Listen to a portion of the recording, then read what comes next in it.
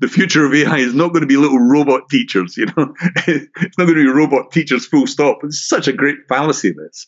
It's going to be more like Google. It's going to be online. It's going to be from Starlink. It's going to be on our, whatever devices we carry around with us, coming into our glasses, AR, whatever. It's going to be online stuff, incredibly smart because of the hidden force of AI behind the scenes. It will be invisible, and that's the point. I'm Jeff Cobb. I'm Celisa Steele, and this is the Leading Learning Podcast.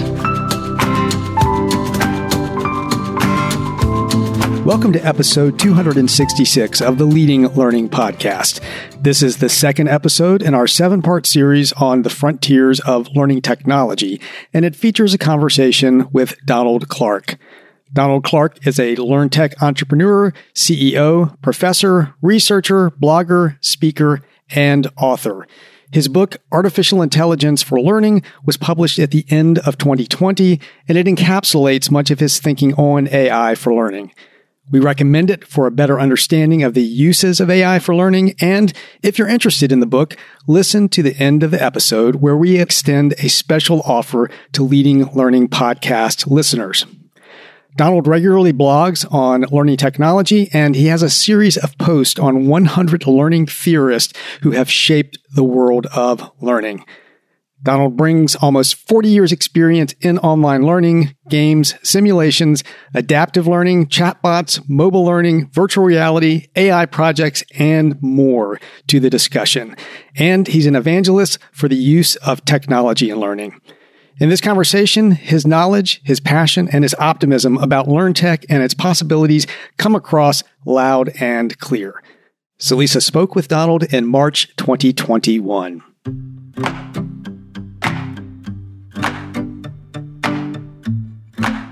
My name's Donald Clark, and as you can probably tell, if you have an ear for accents, I'm originally from Scotland, although I'm doing this podcast from England, a place called Brighton on the south coast, just south of London.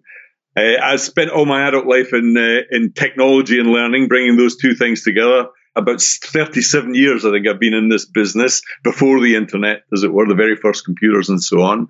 But jumping to today, just a thumbnail sketch of who I am. I'm the chief exec of an AI learning company that's using AI to create online learning content. I'm a director and investor in several other online learning companies that I've reached here both in Europe and the US. I'm a professor in an English university. And I've taught in American universities in Harvard, Stanford, and so on. I'm the author of a book called AI for Learning, which is the thing I've focused on for the last 4 or 5 years. And then a blogger and then a speaker. I give these conference talks, podcasts all over the world. I've been doing that for many years. So, I'm like a lot of people my age, it's a portfolio of things, really. So that's who I am. So when you think of that phrase, frontiers of learning technology, what comes to mind? Yeah, well, I suppose, the frontier is a bit like the Star Trek phrase, isn't it? To boldly go where no man has gone before, which commits 2 crimes, I suppose. One, it's sexist as a split infinitive. But I suppose for me, because I've tended always to work right on that breaking edge of technology, for me now, speaking today, it means 2 things: artificial intelligence and data, really. That's the new paradigm in technology. It's really everything we do online is mediated by AI and data. And I don't mean just social media, Facebook, TikTok, Instagram, Twitter. That's all mediated by AI. But if you're watching Netflix, mediated by AI. Buy something on Amazon, mediated by AI. Use Google Scholar, Google AI. So the whole online world is supported and mediated by AI, except in learning. This is the peculiar thing. And so for the last 4 or 5 years, I've focused very much on that, not only building and investing in companies that do that. I've written a book called AI for Learning that lays out the landscape of how this really radical shift in technology. We've had several big shifts in technology. I mean, the big one is writing, really. That was bigger than anything, really created the culture of our species, the alphabet, of course, and then printing, another explosion in terms of shaping culture. These are all learning technologies, the multipliers of culture. And then we come to the computer in the 70s, and then the internet itself, another event, some would argue, as big as writing. But now the big paradigm shift is into AI and data. And I think that's because it starts to mimic teaching and learning in a much more sophisticated way. So that's my focus. When you said frontier of learning technology, that's what I would call the new frontier. Well, that's very helpful. Thank you. I'm thinking if we sort of begin to get into some of the specifics like you did with, mentioning AI and data, calling those out specifically. But when you think about the trend or trends that are out there, I'm going to ask first about those that you might think are kind of overhyped or maybe, dead ends. Are there any things that come to mind that kind of fall in that camp as sort of distracting us from technology that might actually help with learning? Well, I think there's certainly some things that are more niche than universal or general. I like to look at the consumer technology that influences learning technology universally. And AI and data is one of those things. Writing is clearly that. The computer is clearly that. Social media is that. But there are some very niche things that people claim to be universal and are not really. They're truly niche. Google Glass was a good example. I think that still has some way to go, and you'll see Apple and others develop those devices because it makes sense to have one and not carry something in your hands. VR, I think, is not a dead end, but it's a niche product, but still has some way to go. We don't quite know where that's going to end up, but it's certainly not as we're not all learning inside VR headsets as some would imagine. I think AR, augmented reality, is overhyped. I think a lot of this is just Pepper's Ghost type stuff, So what? I can see a globe floating in front of me, but I can see a globe on a 2D screen anyway. So I think some of those things their efficacy in learning is somewhat exaggerated.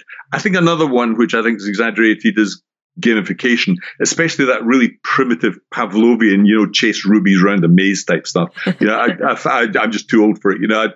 It is what it is. I think it can be useful, but only in a Pavlovian badging type sense. I think badges is another one. A lot of hype, not much action really. What are those trends that really do have significant potential for learning? I like to think about that issue in the following way, which is, what are the technologies that really reflect good learning theory, as it were, how we really learn?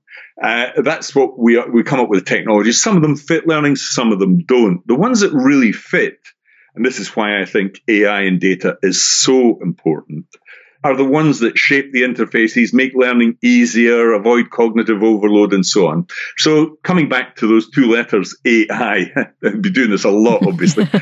Look at the way AI has shaped the interface. I mean, I have in this room I'm sitting in an Alexa. I'm not going to pronounce the name because it springs her into action.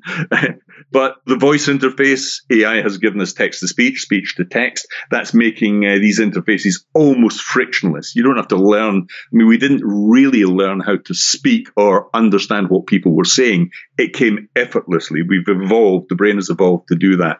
We did have to learn how to read and write. However, these big meat fingers that we type in or peck away at touchscreens on is a rather poor bandwidth way of interfacing with anything. I think AI is fitting learning because it makes learning smoother, easier. The interface isn't a problem. We want to get to the learning, not worry about the interface. And then secondly, AI is giving, certainly the algorithmic side of AI, along being fueled by data, is allowing us to personalize learning. And this is terribly important. This is the big shift in pedagogy that I think is afforded by AI. The idea that we're not stuck and batched through like sheep in a pen getting sheared, but some sensitivity arises around what we're finding difficult at that exact moment, and we need help on that. And we vector through learning differently. We're all in a different learning journey, even when you're sitting in a classroom with 30 people. You're all sort of going at a different speed, different things going on in your head, different types of difficulties. So this personalization of learning is terribly important.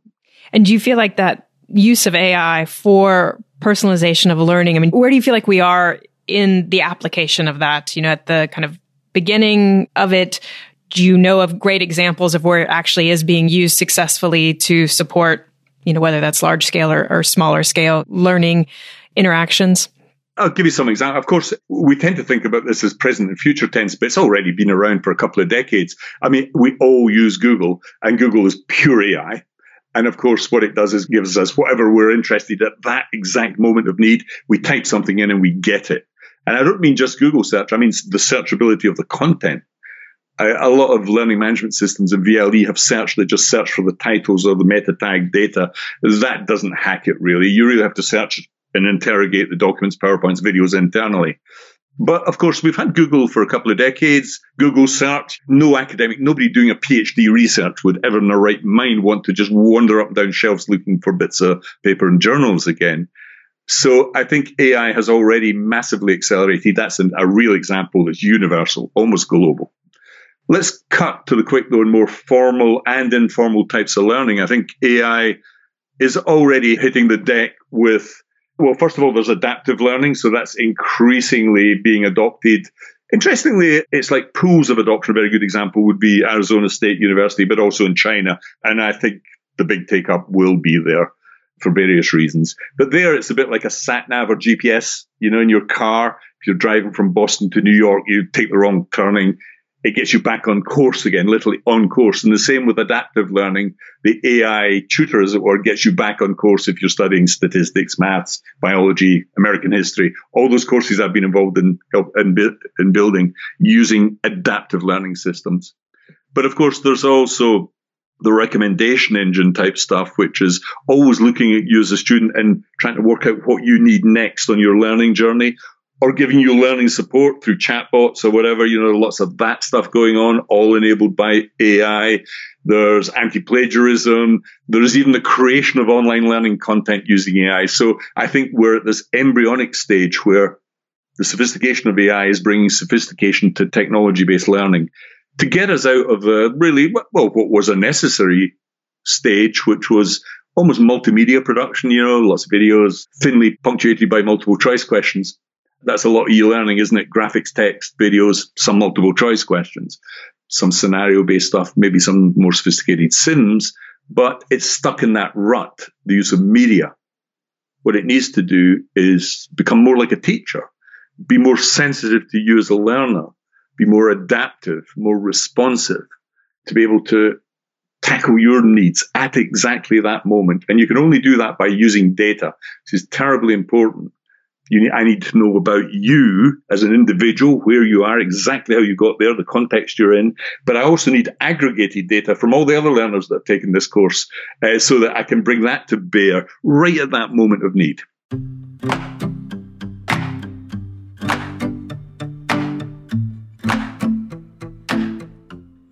In the near future, I'm thinking maybe 3 years out, how would you characterize LearnTech? And that, are we going to have breakthroughs? Is it going to be disruptive innovation, more incremental innovation, something else? How would you describe what you think is going to come in the next 3 years or so?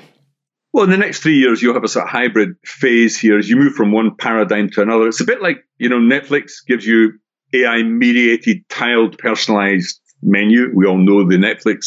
That's why it's being used in learning now. Nobody has to learn the Netflix menu. It scrolls to the right across a topic and in depth for new topics.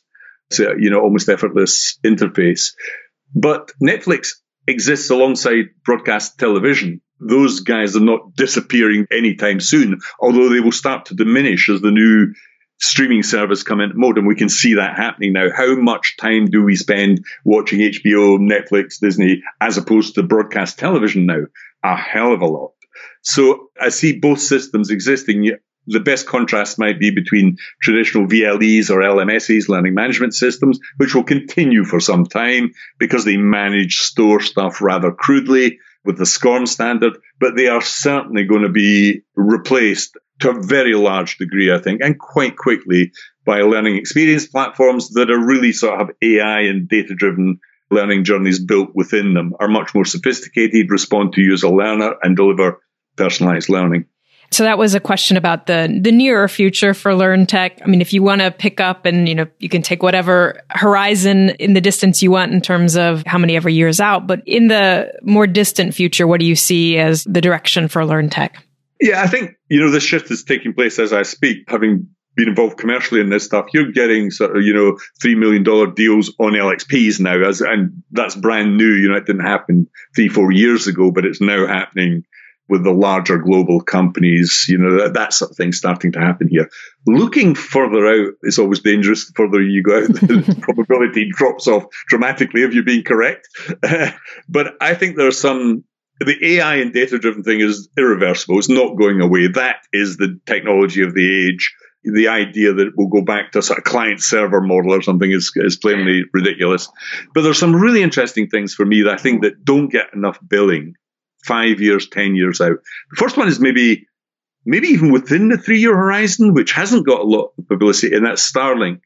The underlying technology for online delivery, especially AI and data, is bandwidth, the internet itself. Suddenly, at this unique moment in our species, and I can buy this in England or in America right now for about, I think it's $89 a month or something, $400 to start up. I can get 5G from a satellite.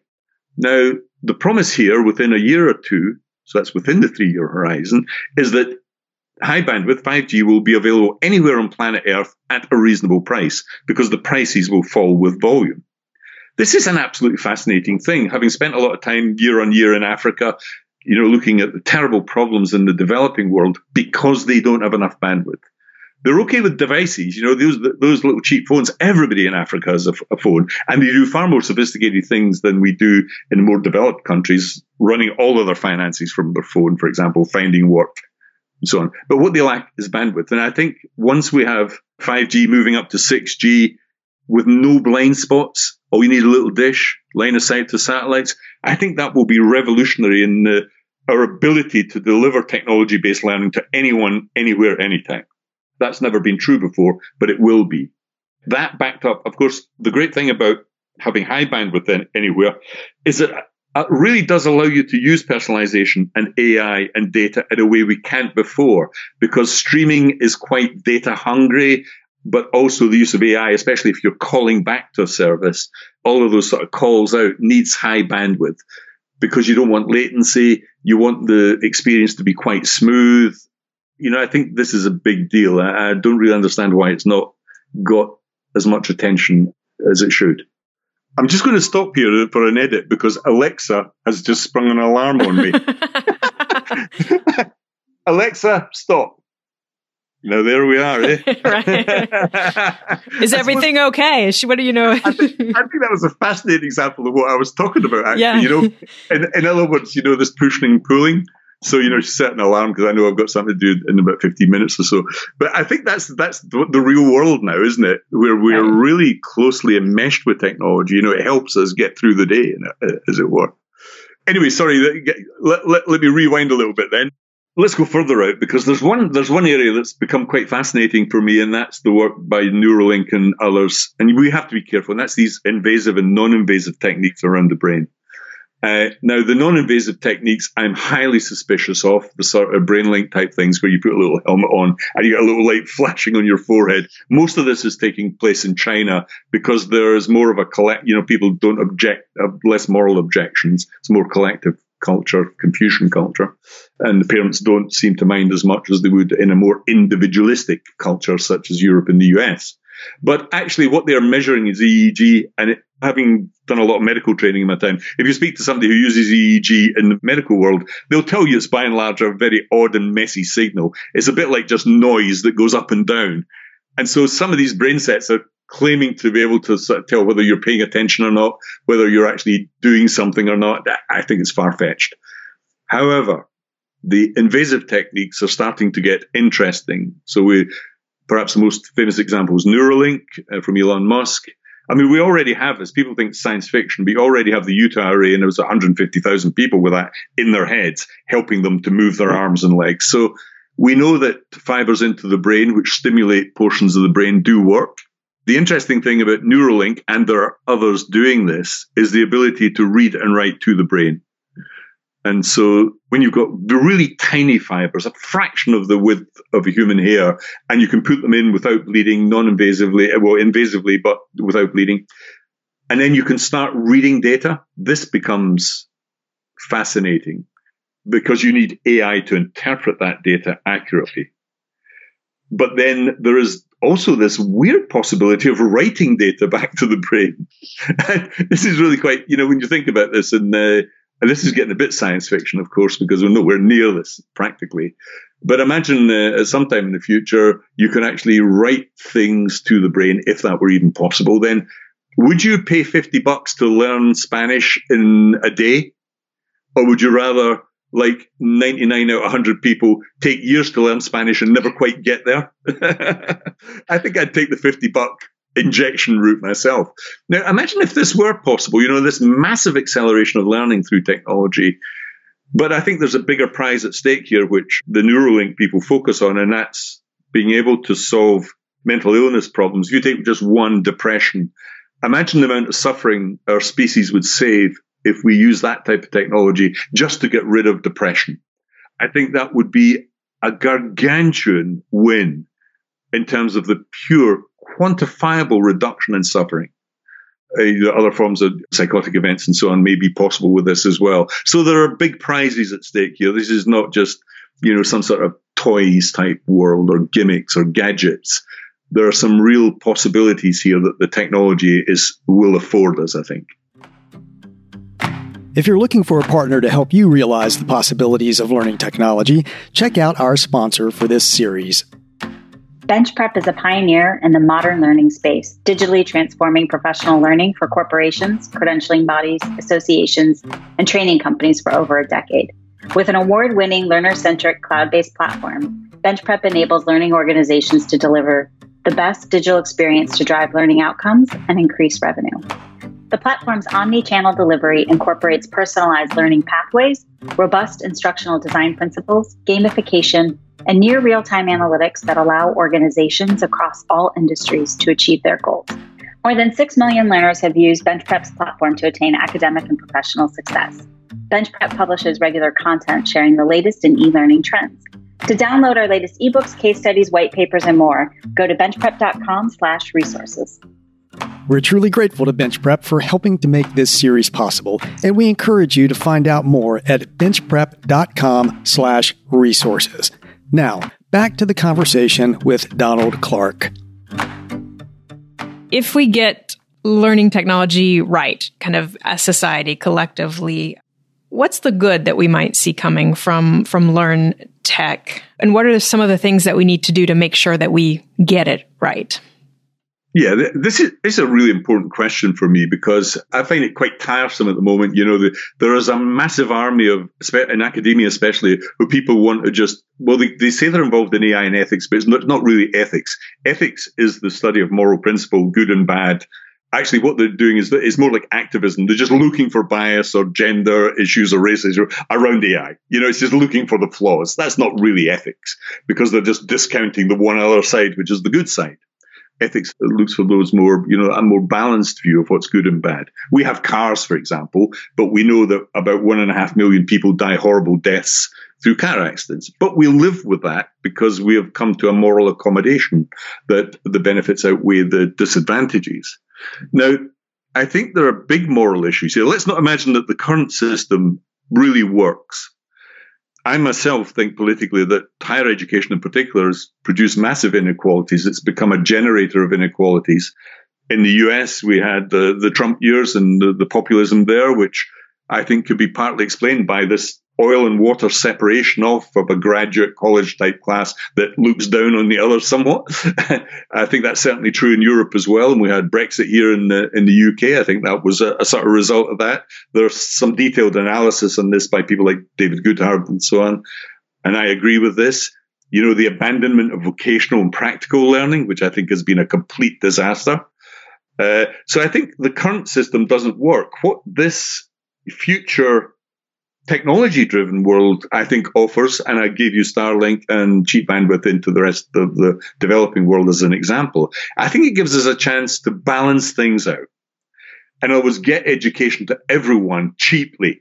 We cannot go on charging people tens of thousands of dollars a day for a little certificate at the end that's really a sorting mechanism. Of course it has value. Of course people learn things at college, but about 80% of it is signaling. In other words, it's giving employers a signal that you've stuck it out a little bit, that you come from a certain class and background and so on. I think that's unacceptable now because it's led to such inequalities and such a fractious world that I think it's no longer sustainable. So I think we have to make learning cheaper, faster, better, more accessible globally. globally is an important world here, if we're going to solve climate change and get around the economic issues that we all face today. So I think it's a necessary condition for success that technology starts to deliver more and more of this. But let's not imagine that the current system works at all. It's just far too expensive, clumsy, and slow. We're just keeping kids at school longer and longer and longer, getting more and more pieces of paper until it's become almost reductio ad absurdum. That you would need, need to have three bits of paper to become a barista almost. We're getting to that level now. Massive underemployment amongst graduates and so on. We have to rebalance the system. Sorry, I was getting quite political there for a moment, but no, I think that's fine. I mean, you obviously have thought through this and see the implications. And I think that's an interesting perspective because so often sometimes when we talk about learning, maybe we're too narrow in how we think about it. But, to your point, learning has the potential to help us solve the existential issues of our time, climate change and inequality and things like that. Lifelong learning is a sort of glib phrase that's used here. But, I just don't buy the idea that lifelong learning has anything to do about going back to college. Hardly any adult who even went through college wants to go back. And hardly any of them do, of course, because it's not really what lifelong learning is about. You become an autonomous learner, you become curious, and you learn on your own. And that's what we need to open up. That's how it really works in practice. I think the universities and colleges have absolutely no role to play in lifelong learning at all. A few go back, but hardly anybody does in reality. And I spent a lot of my adult life helping, those kids who didn't go to college, who end up, and I'm a big believer in opening up fruitful vocational and other educational opportunities for those kids. I spent decades doing that. But it's still a hard fight because all the money naturally flows into the college and university systems. The whole of the schooling system, in a sense, is built around that idea that we have to funnel these kids towards college and university. That, I think, has been a 20th and now a 21st century disaster almost. Well, you just mentioned the word disaster, and so this might be your answer here. But the last question was about sort of if we get it right and kind of, what that might bring, I guess the flip side then is, if we get it wrong, what are the dangers that we're up against if we don't approach learning technology in the right way? And again, maybe if you have any additional thoughts around what are some of those actions that might lead to that detrimental sort of getting it wrong side of an approach to learning technology? Yeah, well, we're already getting it wrong. I mean, the proof points on how wrong it's become. Number one is cost. When you get into 1.x trillion federal debt around student loans, where people are struggling to pay that money back because they're unemployed or in lower levels of employment, lower rewards, whether you're still sticking with an academic system that flies people around, academics are the only people in the world who just fly everywhere, at the drop of a hat to a conference. If we think that's acceptable in terms of climate change, then we have to think again, really. We have a 30 billion euro project in Europe called the Erasmus scheme, which is spent on really a lot of rich kids flying around Europe to universities, going on it's just absurd that we should be even thinking, never mind funding that type of stuff. But I think we need to sit back and avoid the traps. We're now in a sort of disaster avoidance mode, aren't we, with economic issues and climate change. Now, what the technology does, I think, is promise a greener world for a start. This has been an amazing. We went through this amazing experiment during COVID, where almost everybody on the planet had to do online learning. And by and large, I don't buy this idea that all these kids. I passed by my local school recently. It wasn't a bunch of traumatized kids. They were just happy-go-lucky, boisterous kids as usual. I don't think there's been a massive amount of trauma around this. I think that's an educational conceit, by and large, the idea that, when kids are at home with their parents, it's toxic. I mean, since when was that ever true? I think actually we need to look forward to almost blend. I'm not against school. School's marvelous, but I think we have to have more of a blend between the online and offline stuff. Get your homework stuff sorted out so it's more sophisticated. Some kids actually like learning at home. There's no problem with that at all. Just as we're going to move into this area of blended working, where we may be spending almost certainly 2 or 3, 4 days a week working at home, the other 2 days perhaps in an office, or maybe wholly at home, that blended working as well as blended learning. We're blended eating. We get stuff delivered to our doors in times of COVID. So we've seen a future here where everything is blended entertainment. The cinemas have been shut, but never have we watched more movies probably than we have through Netflix or HBO or whatever. So I think the technology has shown us the way here where we can help solve the climate change issue. Of course, technological innovation is ultimately perhaps our only hope on that one. And that's a result of education and learning.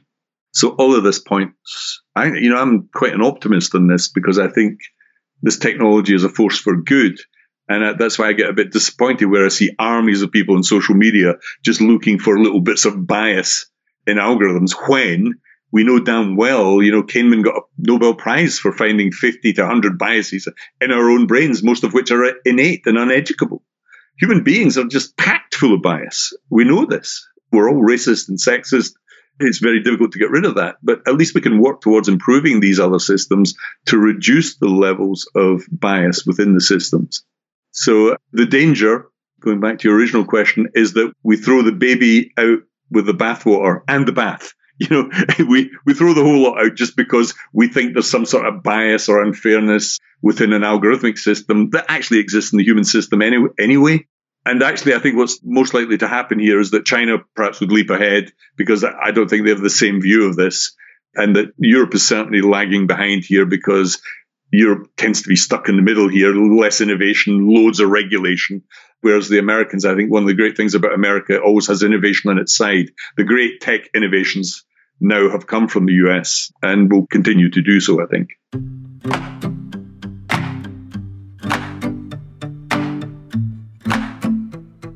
Are there kind of learning related problems or opportunities that we need technology to address, meaning things we can't solve, without learning technology or perhaps just technology more broadly? Let's focus right down on the learning thing there. It's a really good question because I think technology is already, a good example of those people with learning difficulties. And by learning difficulties, people often think that accessibility is about people who are maybe blind or deaf or have hearing or visual impairment or physical impairment. Actually, most learning problems are learning difficulties, and we all have them. We all forget almost everything we try and learn. The famous Ebbinghaus forgetting curve. 140 years of research, nobody does a damn thing about space practice. It's bizarre. But I think we have a chance of tackling the difficulties every individual has in learning, and we all have them. Now, this has already happened in the world of accessibility, even for people with hearing and visual impairment. It's been AI that's led the way with text-to-speech and speech-to-text systems. Almost everyone with learning difficulties in that area have been helped by AI and data. But I think it's a matter of expanding that out to almost cover everyone. In other words, whenever we have a difficulty with something, when we get stuck on something in maths, if you look at mathematics and language learning, they're areas of catastrophic failure. Most people never get anywhere. You have to learn a language to get into college, and most people end up after a couple of years saying, "Comment ça, oui bien," that's it. That's about all you remember after a couple of years. It's totally and utterly bizarre. And the same in mathematics. Almost everybody falls off the conveyor belt at a very early stage because they get stuck. And mathematics, a subject I've taught, is terribly difficult to both teach and learn. And if you have that catastrophic failure, you never progress. So I think we have this increased focus on solving failure, getting people through obstacles, that sort of big barrier in working memory. You can only hold 2 or 3 things in your memory at one time, and you've only got about 20 seconds of attention. I think once we pay attention to the learning theory, match that with the technology, we can massively accelerate learning for the good of all, for the good of everyone, as opposed to focusing all our money and time on squeezing people into very long-winded, holiday-punctuated degree courses. It's about time we looked at, getting our fingers out, making things a little bit faster than 4 or 5 years. So what advice do you have for a learning business looking to effectively use learning technology and trying to decide, what to focus on, what to invest in, where to put their resources? Well, I think the big shift here now, at the risk of repetition, I don't think, learning businesses really have to look at this AI and data stuff with more vigor. And we have to go back to learning theory here. Learning is Learning is not an event, it's a process. Nobody learns anything by just sitting in a lecture or a one-off little course, online or offline. Almost all learning is actually asynchronous and after the event. We all know this is true.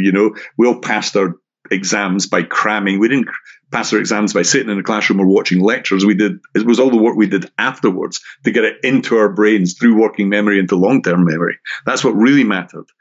We know a lot about that now. We know how people learn. More importantly, we know a lot about how people forget and fail. And if we start addressing those issues using the technology, we will accelerate learning and have much higher degrees of success. So, I'm really a business person. I started an e-learning company many, many years ago, but before the internet, before being online, floated that in the stock market. I'm a director of several companies. I only invest in AI and data-based learning companies now because I think that's almost certainly the future. I think we should all be looking at ourselves and saying, well, what is the consumer technology of the age? When I pick up my smartphone or I watch my TV or I ask Alexa a question, what is the technology that's being used there? We live in the age of algorithms, AI, and data. And if you're not thinking about using that, then somebody else will come along that has that. Those companies are already starting to grow. The biggest companies in the world, who are they? They're either American or Chinese. They're Google, Facebook, Microsoft, Apple. Those are all really AI companies. They're really AI companies. If you asked any of the CEOs of those companies what the underlying technology was that they use and develop, it would be AI. Same in China with Baidu, Tencent, Alibaba. So these names that I've just said account for most of the value of the stock market at the top end now. And they're all AI companies.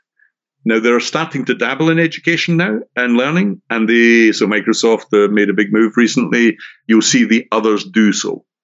Interestingly, Google this week just bought a company called Wise in India, which is a healthcare chatbot, AI-driven. You say, why? That's interesting. Google are in the healthcare market, but it's not really. It's the education market.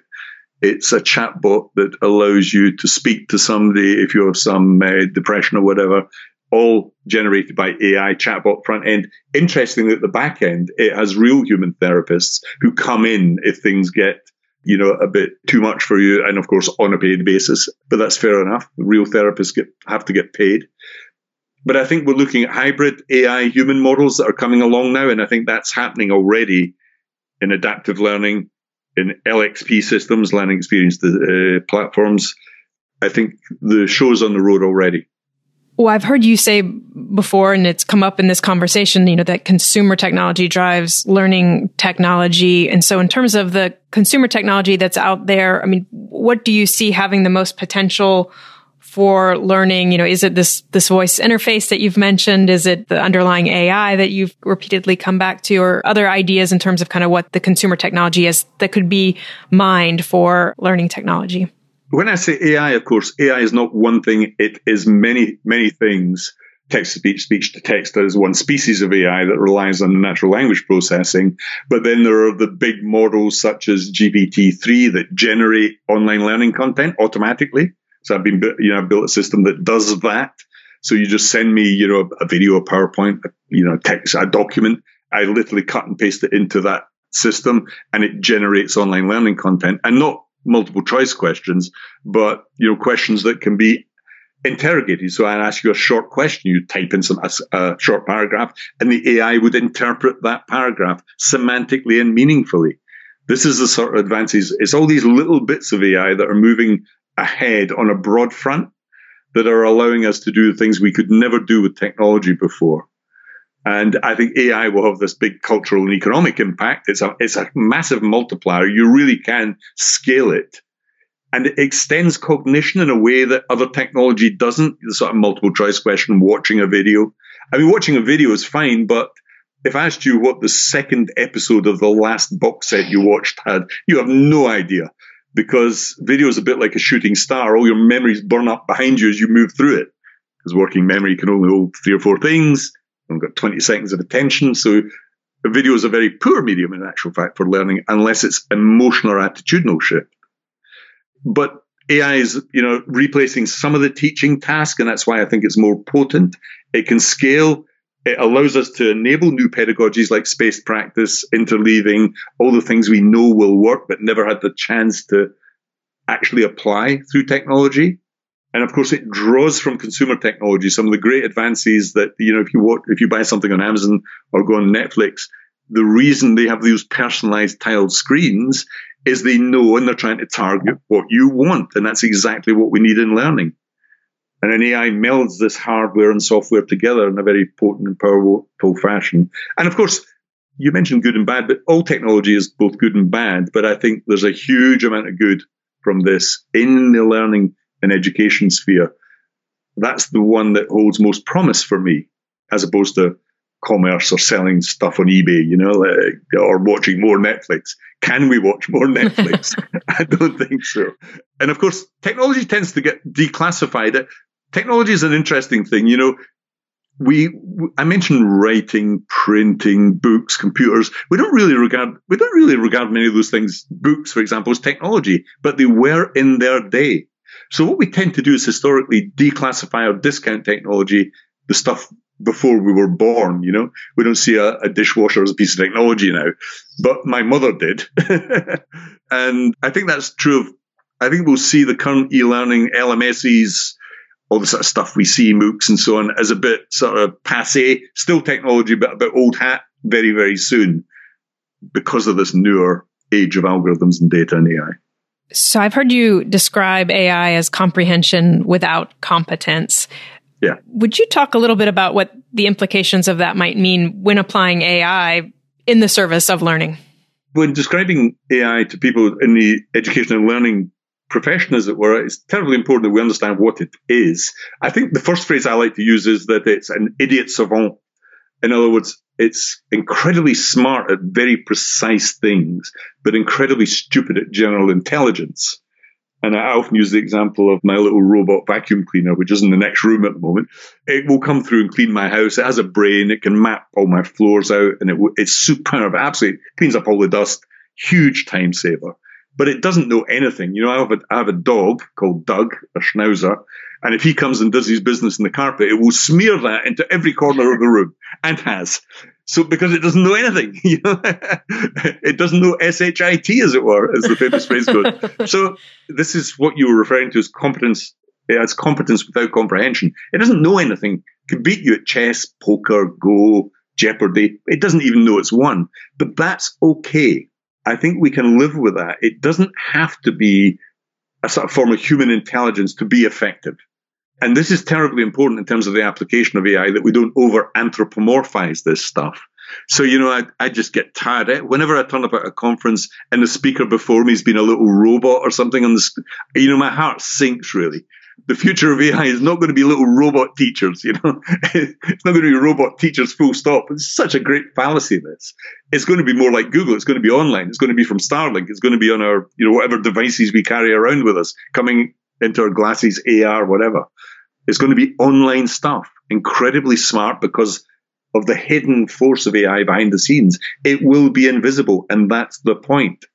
But it doesn't need to be replacing the human brain in that sense. The human brain is a terrible organ. You know, it's a messy, evolved thing. It's inattentive. It gets easily distracted. It's emotional. It gets depressed. We forget almost everything. You know, we get dementia, Alzheimer's. We die. We can't network from other brains. We can't upload, download. Computers can do a lot of that stuff, you know, so we can take the load off ourselves by using this technology. And that's what I mean by competence without comprehension. AI has a long way to go before being human in that sense, but it doesn't have to be effective.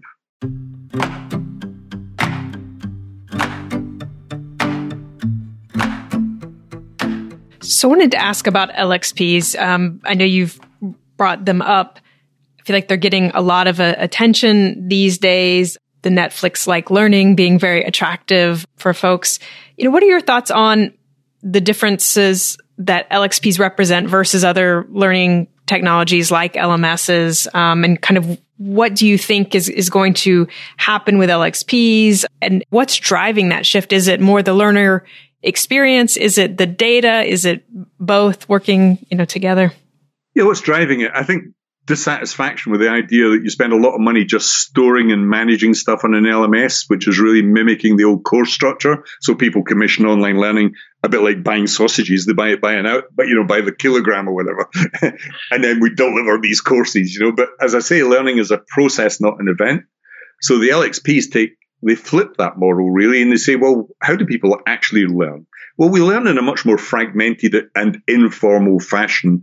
And we know this for certain, going way back to the 1970s. Gloria Gary wrote a brilliant book in 1991. How long ago? That's 30 years ago. Called EPSSs, Electronic Performance Support Systems. And she talks very eloquently about unintentional learning. In other words, most of the learning just happens to us while we're working. We pick things up as we go along. But if you come out of that and say, well, how do people actually learn in the real world? Well, when they get stuck, these moments of need that Gottfredson and Bob Mosher talk about, when things change or I need to know something very quickly. God, I'm interviewing somebody tomorrow. I've forgotten how to do interviews properly. We have to respond to these needs. So LXPs are more dynamic. They use AI for recommending and predicting the future and automating processes. They push stuff to you, but also allow you to pull stuff towards you. So if you get stuck, you've got a search button, or in Stream, the LXP I've helped build, we have a chatbot, which may exist in Slack or wherever you're using your social system. And you just ask it a few questions if you get stuck. Or you have a search button and you go to search, and it searches and interrogates all the internal learning content you have to find the right thing for you at that time. So that's pulling stuff through search, but there's also pushing stuff to people like playlists, using predictive engines, recommendation engines to work out what you are most likely to need. And then there are other species of push as well that are more dynamic and process-like. Take spaced practice. Now, we know that spaced practice works superbly well. How many of us use it in practice and learning? Almost nobody. But now we have the technology where the algorithms themselves can personalize spaced practice, just like Duolingo does with a language, for example. Duolingo is worth 1.5 billion, and it has 100 million people. How many people have 100 million learners on their system? And that's because it uses this type of tech. It's adaptive. It's an LXP type system. It will send notifications to you. If you go away for the weekend and you stop learning Spanish, it knows you're going to forget some stuff. So it takes you back a little bit. That's smart. It's this smart technology that's going to shape the future of learning. Already is in many ways. That's why the LXP thing, also the way in which data is used, LXPs are data driven, often using a learning record store like Learning Locker or whatever to fuel the LXP. Learning management systems, I was there when SCORM was invented 20 years ago. And even then, I was astounded at how stupid and primitive it was. It was all about little course completion. It's not about completing courses. It's not what learning's about. It was really pushed by the American military and a very small band of people, actually, who thought that learning was all about little learning objects and completion of objects. It isn't about that. It's a process, a complex process. If we're looking off into the future, this has been very much about leading edge technology in the future. I think we have to have an ethical concern, an ethical sort of, worry sitting on our shoulder. But I also think we need to really focus down on what really matters, and that's people and their needs in terms of accessibility and cost. Everything has just got too expensive, making it far too elitist. We need to bring this down to make sure that people can afford it, that it's available, most likely for free. Almost all the learning I do is free. Listening to podcasts, using Google, you name it, it's all free. These podcasts are interesting. I think, you asked a really interesting question yesterday about what's new. And what's new is often surprising, isn't it? Who saw the podcast thing coming? Yeah.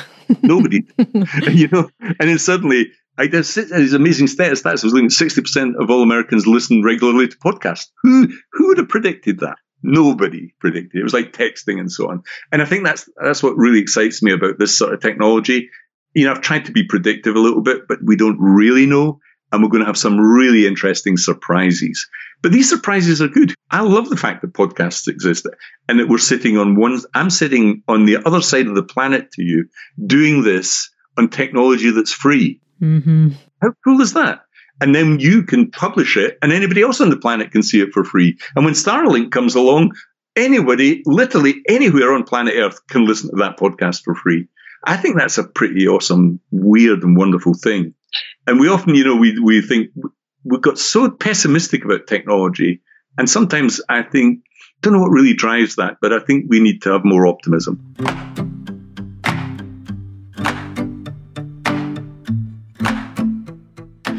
Donald Clark is CEO of Wildfire, an AI content creation company, and author of Artificial Intelligence for Learning, which is recommended reading if you want to better understand how AI can support learning. And we're pleased to be able to offer Leading Learning podcast listeners a 20% discount with free delivery in the U.S. The link to the publisher's site is in the show notes for this episode at leadinglearning.com/episode 266. And you can use the code AHR20 to receive the discount. That's all capital letters AHR20 to receive that discount. We also encourage you to take time to peruse Donald's blog. There you'll find insights and reflections on Learn Tech, including the series on 100 learning theorists we mentioned at the start of this episode. You can find a link to Donald's blog in the show notes at leadinglearning.com/episode 266, along with a transcript and a variety of resources related to my conversation with Donald. At leadinglearning.com/episode 266, you'll also see options for subscribing to the podcast. To make sure you don't miss the remaining episodes in this series, we encourage you to subscribe. And subscribing also helps us get some data on the impact of the podcast. We would be grateful if you would take a minute to rate us on Apple Podcasts. Jeff and I personally appreciate it. And reviews and ratings feed the artificial intelligence behind the recommendations that show up when people search for content on leading a learning business. Go to leadinglearning.com/Apple to leave a review and rating. And we encourage you to learn more about the sponsor for this series by visiting benchprep.com/resources. Lastly, please spread the word about Leading Learning. In the show notes at leadinglearning.com/episode 266, there are links to find us on Twitter, LinkedIn, and Facebook. Thanks again, and see you next time on the Leading Learning Podcast.